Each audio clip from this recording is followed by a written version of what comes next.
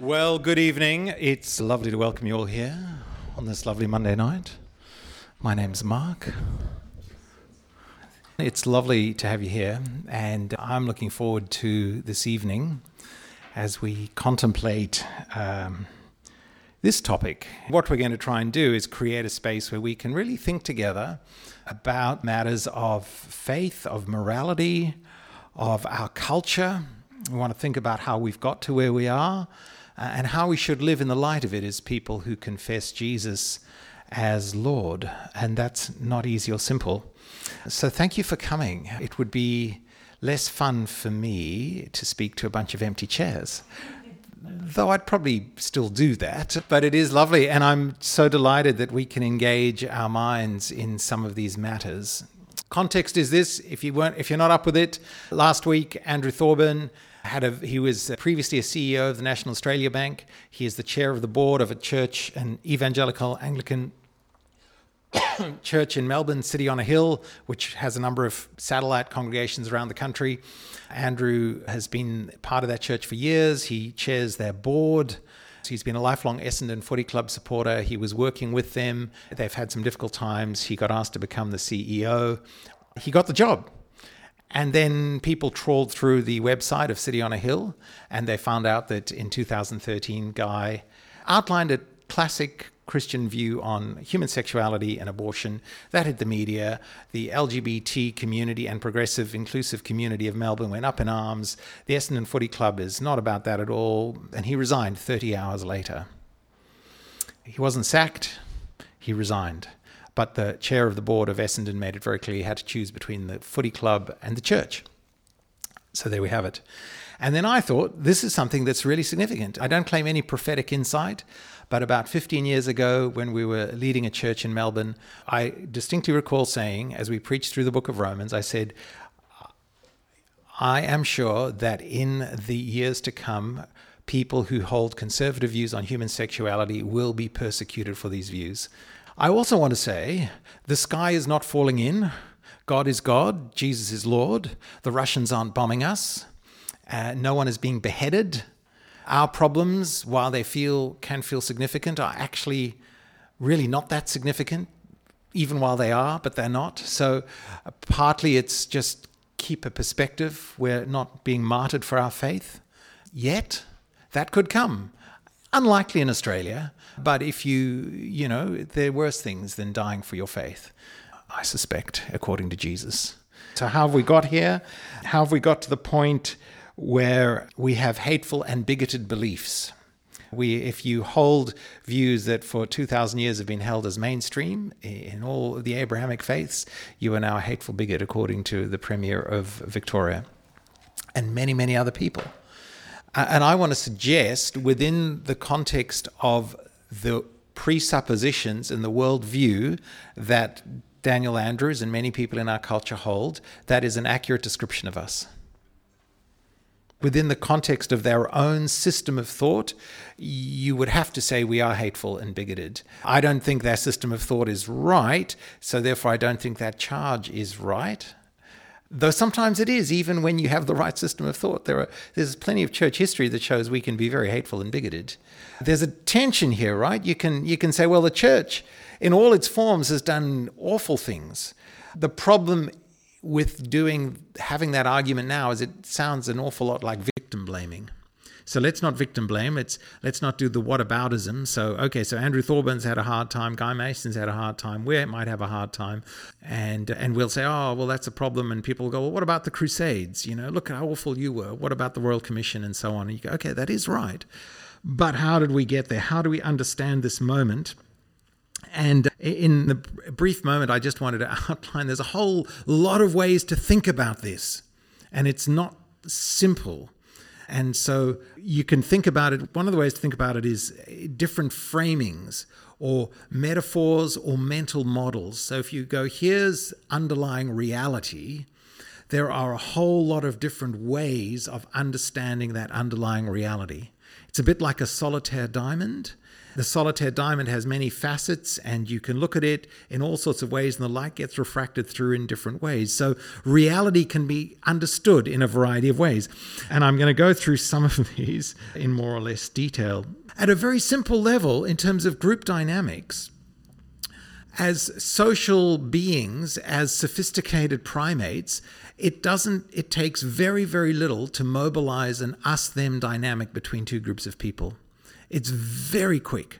They've done experiments in a classroom to illustrate this, where you divide the kids into blue-eyed and brown-eyed kids, and just simply doing that, you give them half a day, and they'll be at each other's throats around that group identity. It's very quick. The standard primate response to encountering another group coming towards them is to fight them. Tribal groups are like that. Baboons and monkeys are like that. We're all like that. So mobilizing people to attack someone who's different from you is a very, very powerful way of gaining group cohesion and identity.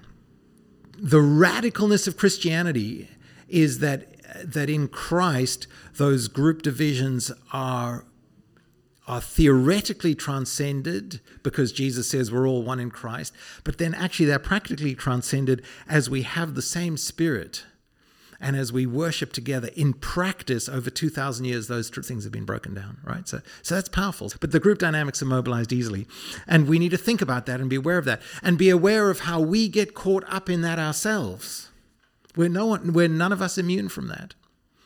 As an aside, by the way, I have to say, my people have 2,000 years of being excluded from positions of privilege and power because of our ethnicity and religious background. As a Jew, I have got a lot of experience at being marginalized and excluded, and seeing group dynamics mobilized against us in terrible ways. In Cape Town, where I grew up, in living memory, there was a very lovely elite country club, that when I was a teenager still excluded Jews from membership. Now, all that seems to have happened now is that white middle-class Anglicans and Catholics have suddenly discovered the great pain that sometimes the group can turn against them and exclude them. And that's very painful. It's awful, but it's not the end of the world. There are legal implications, so you can think about this legally. Julie McGonigal, who's the principal at head of school at St. Andrew's Cathedral School, is very acutely aware that the legal implications of legal discrimination. Can Christian schools discriminate legally in terms of who they employ? That's a live, massive issue, and maybe we'll chat a bit about that later. Are you allowed to discriminate? On what basis? And does Daniel Andrews have a hate speech case to answer? Does Essendon Footy Club have an anti-discrimination case to answer, at least under the Equal Opportunities Tribunal? Though the last I saw, the Victorian Equal Opportunities Commissioner came out in support of the Essendon Footy Club, which seems quite strange. So there's some legal issues there to think about, and we as citizens of Australia can avail ourselves of those sources and that legal framework that we have. There is legislation going around the Religious Discrimination Act that Christians should be involved with. We should think about that while we have the opportunity. So there's political implications of this, aren't there? Massive political implications. So the theory is we live in a liberal democracy, right? That where individual dignity and human rights and the rights of the individual are upheld, and then we all get together and we vote and we govern, and those who rule us govern by the consent of the governed, and we can influence the society and influence our culture in that way by working together.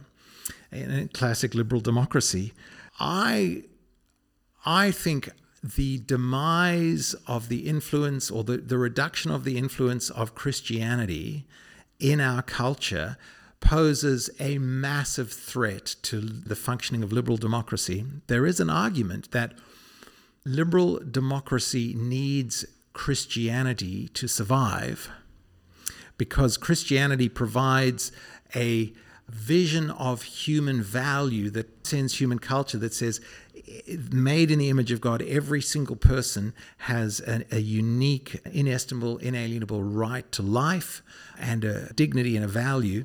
Liberal democracy, classically understood, does not provide that. It assumes that. And when you strip out Christianity, when the influence of Christianity diminishes, your political theory and your moral philosophy is left. The only great good of liberal democracy is freedom. So your freedom and dignity go together. Christianity provides a dignity. You take away your Christian worldview, and what you're left with is the pursuit of freedom. And the pursuit of freedom itself can actually become totalitarian and really very oppressive, as we're discovering, because what makes me free, you perceive as impinging on your freedoms. And so it's not just Andrew Thorburn who's having a hard time. I would commend you to go on Google the case against the Mermaid Group in the UK, which is a trans activist group who took the Lesbian and Gay Alliance of the UK to court to try and get them deregistered as a charity, because the trans activist mermaids were offended and believed it was hateful and bigoted that lesbians did not want men in their meetings, in their change rooms, and on their dating apps. And so they've taken them to court, and they've been absolutely hammered by the British courts. This is following the deregistering of the Tavistock Clinic. So what's happened, of course, is that the pursuit of freedom without any bigger moral framework actually becomes quite oppressive. And then, of course, there's the pragmatic politics. Always think about that, right? It's poll-driven, base-driven, and the tyranny of the majority. So what do you do as a Christian about that? Well, you get involved. You get involved. You mobilize. You work.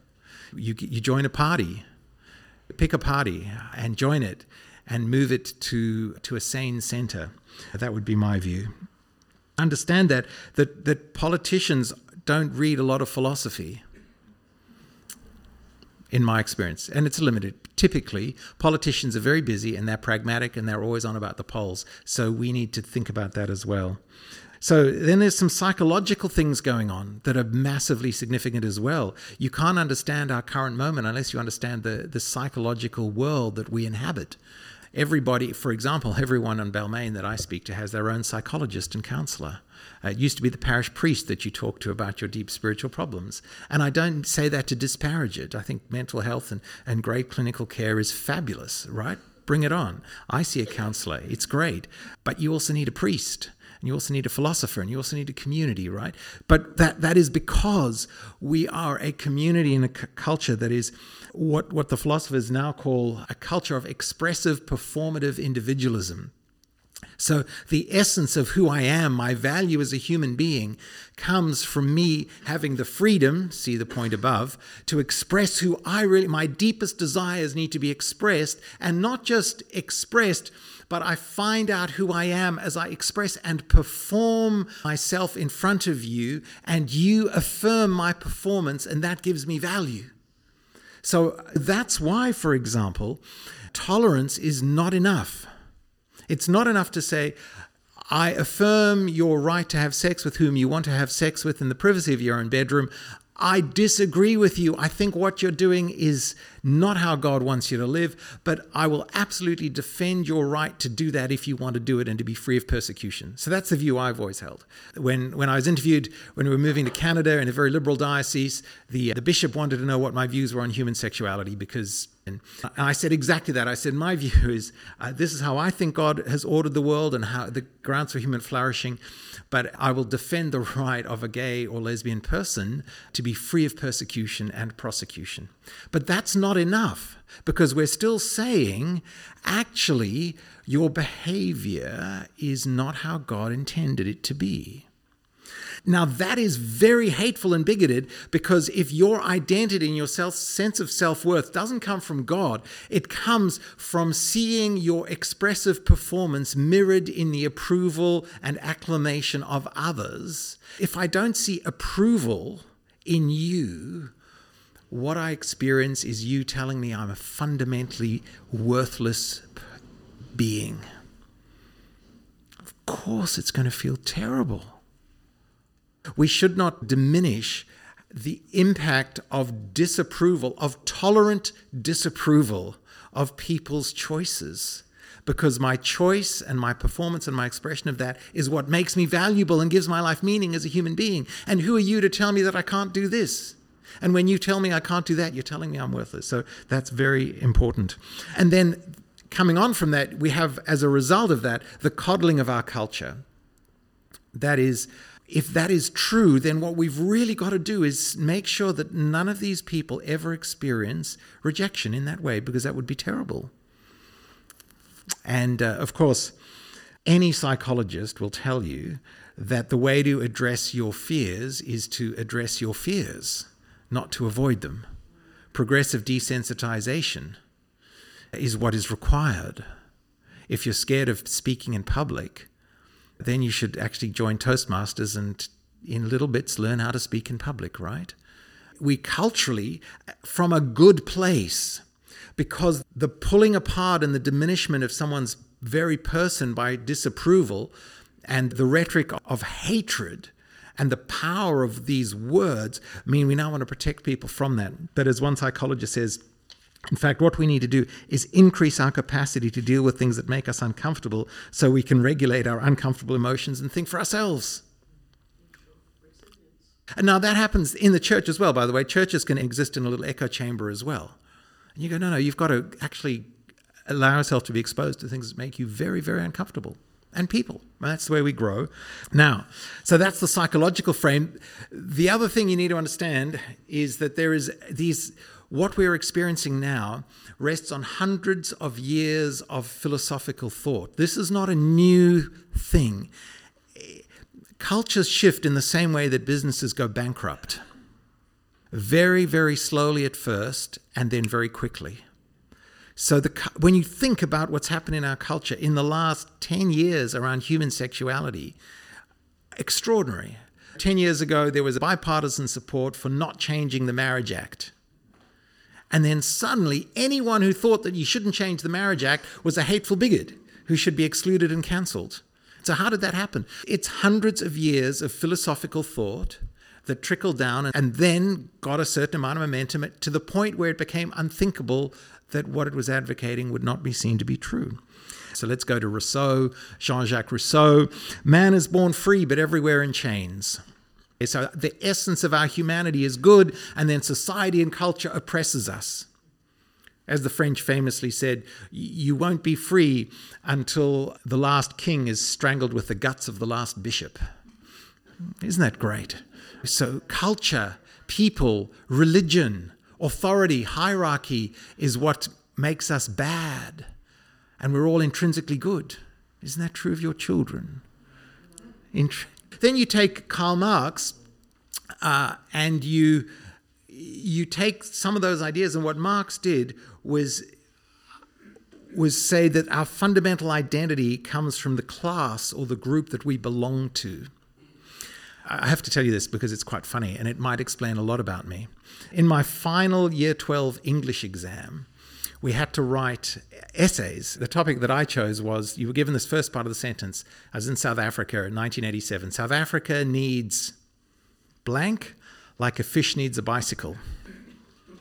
So what do you think I put in the blank? South Africa needs Marxism like a fish needs a bicycle. And I wrote a multi-page political diatribe on the fundamental flaws of Marxist thought that actually reduced people to group membership and robbed us of individual responsibility and freedom and agency and dignity. And I said, that is the very worst thing that South Africa needs. That's the last thing South Africa needs. It needs individual responsibility, not group identity. But that is Marxist thought, and it gets poo-pooed when you say this. It has steeped the universities in the academy. Demonstrably, Marxist socialist thinkers with this construct are massively overrepresented in the academy, and people who disagree with it have been sidelined and moved out of the social sciences, of the education departments, even of some of the hard sciences, which is crazy. Jump forward a few years, Michel Foucault, that wonderful Frenchman, just ask all the North African teenage boys who he was fond of abusing. What Foucault did was he said, basically, all of life is power. So you take Rousseau, we're all innocent. You add Marx, it's all about groups. And then you take Foucault, and Foucault says all of life is about an exercise in power. So all theology, all art, all everything is just about power. And the way we're to live in the world is to strip away and see through the power plays that are everywhere. So what you are experiencing now is really a power play. What I'm doing is using my rhetorical ability and all these ideas to keep you in a state of oppression so that I, as a white, cisgendered male who owns and expresses my group identity, can oppress all you women. And those who think you're men are really women, because I'm oppressing you and I'm telling you that. That's Foucault. Don't underestimate that. The rhetoric of power, of everything is power, is steeped in our universities. It shapes feminist discourse, it shapes the trans discourse, it shapes how we think about race. Let me tell you, it's going to shape how we think about the voice to parliament. Let's go there for a moment. It's about power and who's in power and who's being advantaged, and that's straight out of Foucault. So then you get other guys like Antonio Gramsci, who followed on from Foucault, and what his view was that culture is this hegemonic force, and the control of which is at least as important as the working class. So there was a movement in the 60s and 70s to say of the left, of the Marxist left, following on Gramsci's view, there's been a 50-year strategy to control culture in the academy, in the arts, in politics. And that's, again, talk about what you learn from Christianity. They've learned that from Christianity. That's what Christians did. We did it for like 1,800 years. And they've gone hard at it for 50 years. It's all about control of culture.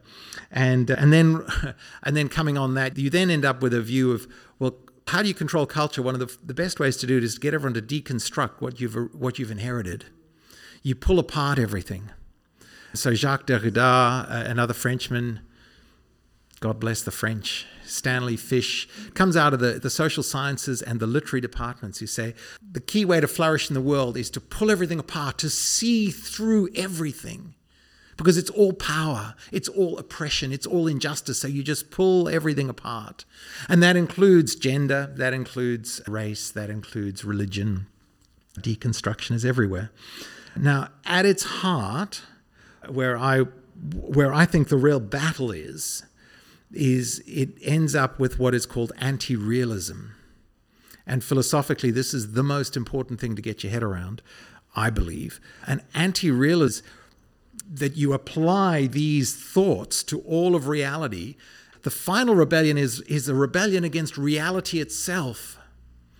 That reality itself doesn't exist. There is no real world beyond ourselves or beyond our language games. So you see this with gender. You see this is the pain and the agony of the genuinely gender dysphoric person who says, I'm a 14-year-old girl who's discovering it's awful to become a girl. And I don't want to be a girl. And I see my brothers and they have a much better time. And I'm excluded and marginalized. I don't really fit in. And I just want to be a boy. And reality is awful. It's awful being a girl. And so what we are now saying to somebody like that is, well, reality itself can be shaped to your will and your desires. And again, in its best moment, that's a good desire. Like, who wants someone to be in pain? But, as my friend and your friend Dallas Willard says, I would say this. If you want to read any philosopher or theologian, I think Willard is the most important theologian of the last 50 years for our cultural moment, because he was a philosopher at the University of Southern California, and his doctoral work was in realism. He's a realist. His PhD was in a philosopher called Edmund Husserl, who was overlooked by the anti-realist movement of Foucault and Derrida et al. But what Willard, out of his philosophy, he said, no, philosophically, I'm a realist. And then you apply that to Christianity. And I actually believe, I'm very convinced that in Willard's conception of Scripture and the Christian life, we have some of the best resources to address the current cultural moment, because he's a realist and he's philosophically extremely sophisticated. And he puts things really well, like reality is what you run into when you're wrong.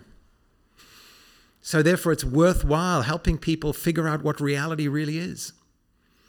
I heard Jordan Peterson talking about this with a woman called Helen Joyce, who has written an excellent book on the transgender movement. And Peterson's comment, he says, as a clinician, he could see that we were going to see an epidemic of this psychogenic embrace of transgender identity amongst teenage girls in the same way that happened 20 years ago with eating disorders. And so if you've ever been with someone who's had an eating disorder, right, it's a terrible, terrible mental illness. It's a distortion of how they see their bodies. What do you say to a woman who's got an eating disorder, or a man who's got an eating disorder? Do you go, well, actually, because they experience themselves as fat. They're starving themselves to death and experiencing themselves as fat. So what do you say to them? Well, yes, actually, you're really fat. Reality is you're really fat. I know you're starving yourself to death, but actually you identify as fat, so you're fat. Well, no, because that reality is going to kill them. So as Christians, we are realists, philosophically. And that has enormous implications. One of the things I love about the Catholic tradition, for example, is the idea of natural law. And that our understanding of Scripture is grounded in reality, and that you can derive ethical principles and a way of life from a sustained, systematic engagement with reality as it is. And that's significant. That's very, very significant. Now, this comes from Shane Parrish, who runs a podcast called The Knowledge Project. Shane is a brilliant guy. His career started out in Canada in cybersecurity and in the intelligence community. So where you can't just believe whatever you want to believe because people's lives are at stake. And Parrish has written a trilogy on mental models. He says, what you got to do is you got to live in the real world. And he says, our failures to update from interacting with reality spring primarily from three things. Not having the right perspective or vantage point, so you don't really understand it. Okay, so when you think about our culture, why do we not learn from group identitarian thinking is tragic and terrible? Why don't we learn from that? Well, because maybe we don't understand the philosophy behind it and we don't understand what's really going on. Okay, but then the second one, which I love, is ego-induced denial. It's very, very painful to admit you're wrong, isn't it? Well, maybe not for you. But I find it very hard. And we get committed to this view. And so then to say, well, actually, I'm wrong. And I'm deeply wrong about things that really matter. That's really hard. So how do you think Daniel Andrews is ever going to learn that his views on human sexuality are wrong? It's going to be extremely hard. Learning from reality is very hard. It's very shameful. It's very shameful to admit you're wrong, but without admitting you're wrong, you'll never learn. So all learning involves shame, and to the extent that we don't want to deal with shame, we'll never learn anything new, and we'll never learn from reality. So you go, here's the beauty of Christianity. What's the heart of the gospel? So I'm free from shame. So because I'm free from shame, I can learn from reality. I can admit when I'm wrong. And then the third thing, which is very profound, is the distance from the consequences of our actions in the business world. In the political world, we'll make decisions now, but it'll be 10 or 15 years before I see the consequences of them, so it doesn't matter. I'll have got my bonus and cleared out. I'll have been voted out long before we see the consequences of this. By the way, one of the beauties of the insurance industry, what does the insurance industry do? Is it makes people feel the consequences of their actions. What effectively changes policy is when people start getting sued by insurance companies for damage that's been done to them. Because then you feel the consequences and then you learn from reality. It's interesting, isn't it? There's a thing about the diffusion of ideas that you need to understand as well. And the diffusion of ideas works like this. You have the classic philosophers, Marx, the French philosophy post-World War II, gets into the social science departments, gets into the university education departments, gets into the school teachers, and then your 5-year-old just absorbs this as true. It's just the way it works. It's just the way it works. So that's really problematic for some of us. Almost everything that I've said tonight, and probably that many of you would think, your average kid in your average school here would think is an example of just hateful bigotry because they've just absorbed this worldview. They just absorb it. That's the trickle down, and it's a diffusion, but understand the roots, understand where it comes from. And of course, it's all made worse by technology, social media, algorithms, and echo chambers. And what they enable is a disembodied attack. I reckon Daniel Andrews would have found it hard to Guy Mason in the eyes and say to him, Guy, I think you're a hateful, bigoted human being. That's hard. So what do we do with that? What do we do with that? How should we then live? We're citizens of two kingdoms. If you're a follower of Jesus, you're a citizen of the kingdom of God, the kingdom of heaven. And you're a citizen of Australia. And what a great country to be a citizen of. By the way, it's a phenomenal country. And it's only going to get better. But how do we live? As citizens of Australia, we avail ourselves of all the rights of citizenship and we get involved. Influence goes to those who show up. It's as simple as that, right? Just show up. In voluntary organizations, people with time and money have disproportionate influence. It's true in political parties. It's true in civil society. Show up. Show up. Show up with faith. But then show up as a citizen of heaven. You carry those two citizenships. So when you read scripture, for example, the book of Daniel, look at how Daniel and his buddies, Shadrach, Meshach, and Abednego lived. In the middle of a hostile culture, they trusted God, and they're like, okay, I'll do what God wants me to do, even if it costs me my life. His three buddies, Shadrach, Meshach, and Abednego, refused to bow down and worship the God of... And they came before the king Nebuchadnezzar, and they said, well, listen, we're going to do what our God wants us to do. And he might save us or he might not save us, but it doesn't matter. We're not going to worship your God anyway.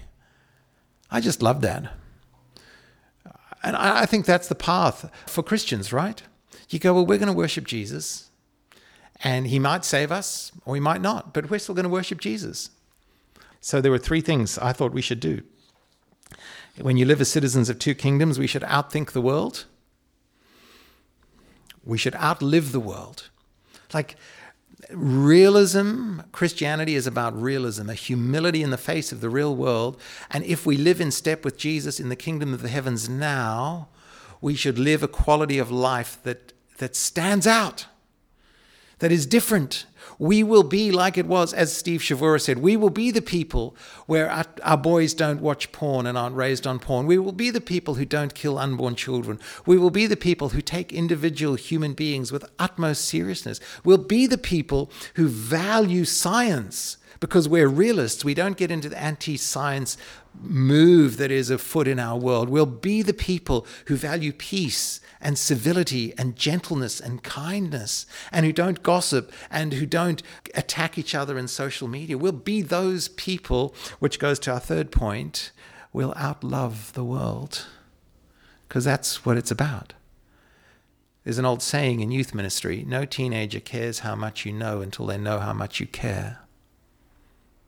I actually think that's true in our day. People don't care what we know until they know that we care. And we care for our enemies. We care for those with whom who we deeply disagree. We care for those who think that we're hateful and bigoted. And we love them. So that is where I'm going to finish, and we're going to take questions and discussion now. Let's pray. Oh, Lord Jesus, I pray that whatever is of you, whatever is true and good and beautiful, will take root in our hearts and bear fruit for eternity. And whatever is not of you, whatever moves us away from you and away from reality, let those words and ideas fall to the ground and wither and die. I pray more than anything else, Lord Jesus, that you will make us a people of love. And so we commit ourselves into your gracious hands, in the name of the Father, and of the Son, and of the Holy Spirit. Amen. Amen.